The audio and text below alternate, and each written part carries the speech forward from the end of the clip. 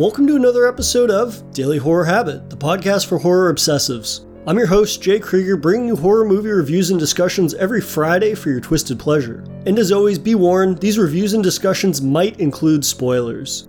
So this week's episode is all about the return of one of my favorite slasher icons, the chainsaw-toting human mask maker himself, Leatherface.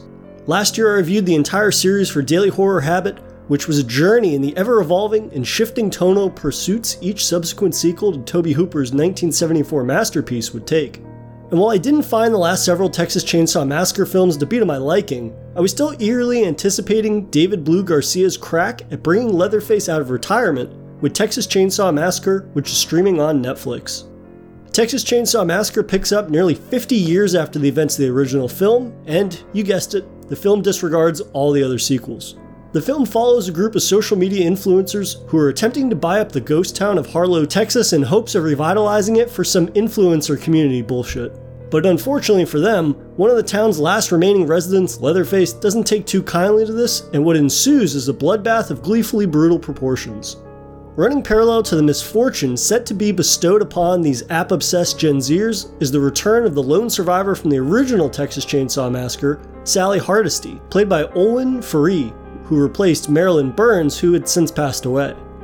The two storylines intertwine as soon as the bloodbath begins, but before diving into what I found to be an entertaining return to a slasher classic, a bit of context.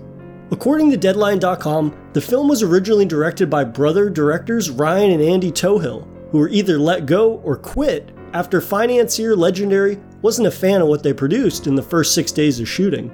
Which I'd say is about the worst thing that could happen to a project other than, a chainsaw-wielding maniac killing the entire cast and crew. That'd be pretty bad in my opinion. The brothers would be replaced by David Blue Garcia, who would scrap everything they shot and start from square one. Now, at some point during the course of the year leading up to the original, unspecified 2021 release, the film received numerous negative test screenings, to the degree that the theatrical plans were scrapped, and it was instead purchased by Netflix to be a streaming exclusive. Again, clearly not the strongest of starts. Now normally I'd be screaming for those involved to just pull the plug and start over, given the numerous updates around the film, seemingly indicating it amount to little more than a dead-on-arrival attempt at a revival. The only thing that kept my optimism was one figure involved in the film's conception, that being Fede Alvarez. Now, I'm going to keep this brief as I know your time's valuable and I need to actually get back to talking about Texas Chainsaw Massacre, but Alvarez's Evil Dead remake is one of the best horror movies of the last almost decade since its release. So yeah, his name carries some serious fucking weight in this house. So after a turbulent development and a surprise, Netflix's absolute ineptitude at properly marketing anything that doesn't star Ryan Reynolds, The Rock, or Gal Gadot, how did Texas Chainsaw Massacre actually turn out? Well, it turned out to be better than I expected, actually. While the original film shined despite its actual on-screen violence, Texas Chainsaw Massacre is a pig in shit in regards to the creative sledgehammer means with which Leatherface pummels and slices through his prey. Frequently switching between two modes of hunt, Landshark and Wrecking Ball, this utilization portrays him in a manner that we have seen glimpses of, but never to the extent unleashed here. In what is, without question, one of my favorite first kills of the year, we see Leatherface stalking his prey in a poppy seed field just outside of Harlow. Leatherface is riding in the back of a police van transporting him, his adoptive mother who's in death's grasps, two cops, and one of the Gen Zers riding shotgun. Upon his adoptive mother flatlining, Leatherface's return to his former horrifying glory is activated. He proceeds to facilitate the van crashing into a nearby tractor by breaking the cop's wrist, jabbing him in the throat with it, which resulting in his firearm discharging and finding a home in his partner's neck. From the jump, this movie gets a half star just for the broken wrist bone neck stab alone.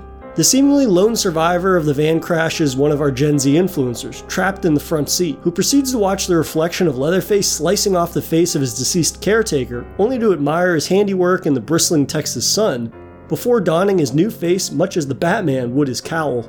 The framing of this scene is not only terrific, but it doesn't cast Leatherface as the wrecking ball brute most consider him to be. He silently circles the truck much like a shark circling a seal, following the scent of prey to the cabin of the truck. Though, when he strikes, he's unrelenting in his efficiency. While the influencer's playing dead, she watches as Leatherface bashes the driver's head in with an acetylene tank. Only for him to suddenly disappear once again, seemingly failed to have noticed she was still alive. That is, until the influencer attempts to crawl from the van's smashed window and Leatherface appears behind her, subsequently gutting her with a piece of glass. I found this to be an incredibly smart direction for the first kill of the film, as it shows how director David Blue Garcia and cinematographer Ricardo Diaz wanted to redefine what people could expect from Leatherface. And while the film never actually approaches a kill with this much tact again, it isn't a simple case of a horror flick blowing its spooky load too early, as Texas Chainsaw Massacre's body count is memorable in the best and most dismembering means possible. It isn't just that the body count is the largest of any TCM film to date, but it's the level of savagery that unfolds on screen. Leatherface doesn't just smash someone's knee with the hammer, but has to hyperextend it to the extent no deep tissue massage is going to work that out. He doesn't just board a bus full of influencers who threaten to cancel him if he tries anything, he's in a bus full of chum and it's feeding time. There's so many minor details to kills that show his feverish ferocity in a manner that I don't recall many other films of the franchise having. It's also the way in which the violence is layered in the film, slowly but surely growing increasingly more grotesque the longer the film progresses. Now, while doling out praise for the film's violence, I'd be remiss to not place ample credit on Mark Burnaham's performance as Leatherface, which is fantastic. Between his stature and physicality, Leatherface is as imposing as he's ever been, whether or not a chainsaw is actually present. The ability to induce fear just by him standing atop a staircase, staring down his prey, only to hit an impressive 40-yard time to saw his prey in half, makes him more versatile than ever before. I'd go so far as to put him amongst the ranks of Derek Mears from Friday the 13th, or Andrew Bryanarski from 2003's Texas Chainsaw Massacre. If you were simply looking for a nasty 90s era DTV slasher sequel, Texas Chainsaw Massacre fits that bill very nicely. So while it capitalizes on bloodshed in memorable fashion, it's a shame that the film's narrative is a jumbled and fumbled mess that attempts to capitalize on other, better films' successful resurgences of slasher icons. When discussing a film series, fans and critics alike have a tendency to get caught up on legacy. Whether continuing a storyline or character arc, a certain amount of baggage accompanies legacy, which can drum up mixed results. And while I'm all for deviations on a character's storyline, it still needs to feel justified in that character's inclusion for this new story being told. The most recent successful example of a classic horror series legacy being continued in a meaningful way would be David Gordon Green's 2018 Halloween reboot, which saw the return of Jamie Lee Curtis as Laurie Strode, picking up 40 years after the events of the original film. A meaningful, if imperfect, continuation of her character that amounted to more than a mere cameo or two. It felt like a justified inclusion and was integral to the narrative of the reboot, something that Texas Chainsaw Massacre goes to great pains to replicate, but ultimately fails to. Before diving into the buzzword mania of our influencer crop of characters, I have to say that Sally Hardisty's storyline is not only nonsensical, but completely shoehorned to a degree that it undercuts the one potentially interesting narrative angle. In the almost half-century since the events of the original, Sally's hunted the man who killed her friends on that fateful summer of 1974. And, understandably so, but considering it feels exactly like Laurie Strode's arc of Halloween 2018, devoid of any actual increased understanding of how those events shaped Sally's past other than her gun-toting exterior, makes this entire segment almost meaningless. It just serves to say, hey, remember her, this character from the original?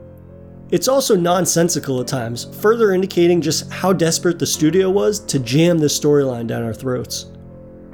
For starters, Sally calls Leatherface Leatherface, which was not a thing in the original film, and I don't even think anyone ever called him that when the crime was being reported in the original film or in the other movies in the series. There's also an instance where Sally shouts, "Say my name," at him, which, how would he know this? That's right, he wouldn't. It's completely ridiculous because that's never been a part of the narrative at all. The point of Sally and her friends being killed is that they were just one of potentially many people that stumbled across the Sawyer household and whatnot, and there's no indication that, other than the fact that in the film itself, they never have any dialogue with one another. Also, the idea that Leatherface has the capacity to even remember information other than his most primal actions is pretty comical. And I honestly don't even have much to say about Olin Foury's performance because outside of 2 or 3 scenes, she's hardly saying or doing anything in the movie. And as there's no real further investigating her character, I can't not think what's the point of her inclusion. Again, it's a flimsy connection to the original that, without spoiling, completely wastes this potential to actually a surprisingly kind of insulting degree in terms of her character, and what they meant to the original film and the legacy of Texas Chainsaw Massacre. But on to the influencers. And, when it comes to slashers, I can't think of a more apt fodder for slaughter than influencers. Sorry, but there, I said it. In all seriousness, though, the premise isn't as terrible as some claimed it to be when the film synopsis dropped a few weeks before the film's release. Modern times call for modern solutions, and Harlow laying on its bare belly, its legs having fallen off long ago, it makes that town ripe for the young and wealthy to try to buy it up. What I really take issue with is, you guessed it, the dialogue that deals almost exclusively in buzzwords and only ever offers the surface level examination of important real-world issues, such as gentrification, racism, and gun violence in America. That last one being what I'd say is the biggest oversight of the entire film. The only notable character of the influencers is Leela, who's played by Elise Fisher, and that was entirely due to 2 brief glimpses into a past trauma that she experienced that are never really explored in, any meaningful way. She's a school shooting survivor who grapples with the death of her friends, with the heavy indication that she suffers from survivor's guilt. Now, given the prevalence of not only school shootings, but shootings in general in America, this is probably the one aspect of the narrative that doesn't feel entirely far-fetched. And it's completely squandered, being a mere footnote that never gets explored or applies any real complexity to her or her relationship with the violence occurring before her. Honestly, I wouldn't be surprised if Sally's storyline took away from an added emphasis on her trauma, which, seeing how that arc turned out, is a real shame. And it's complemented by the film's completely phoned-in dialogue that, again, downplays systematic societal issues in America, such as police violence and racism, in a groan-inducing manner. And despite whatever studio fuckery or influence that resulted in a jumbled narrative, at the end of the day, Texas Chainsaw Massacre absolutely delivers some gory goods with a top-tier finale that had me watching it the following night so I could show my roommates. And even if you aren't a massive fan of Texas Chainsaw Massacre or horror movies in general, it's a perfectly fun slasher to throw on with some buddies over a couple of cold ones. And at the end of the day, given the sort of turbulent development cycle this movie had and whatnot, and the fact that it's been so long since we had what I'd consider an actually entertaining or quality Texas Chainsaw Massacre sequel, I mean, this is about as good as I could have expected from something like that, even if it's not without its faults. And before I round out this episode, just a note about the show for the rest of the month of March, as each week I will have on a guest to chat about a body horror film of their choosing, a subgenre that is near and dear to my ever-decaying heart. So, as always, thank you for listening to another episode of Daily Horror Habit, and you can follow the show on Twitter at DailyHorrorPod, or give me a follow at NotFunnyJ. Thanks again for listening, and I'll see you guys next week.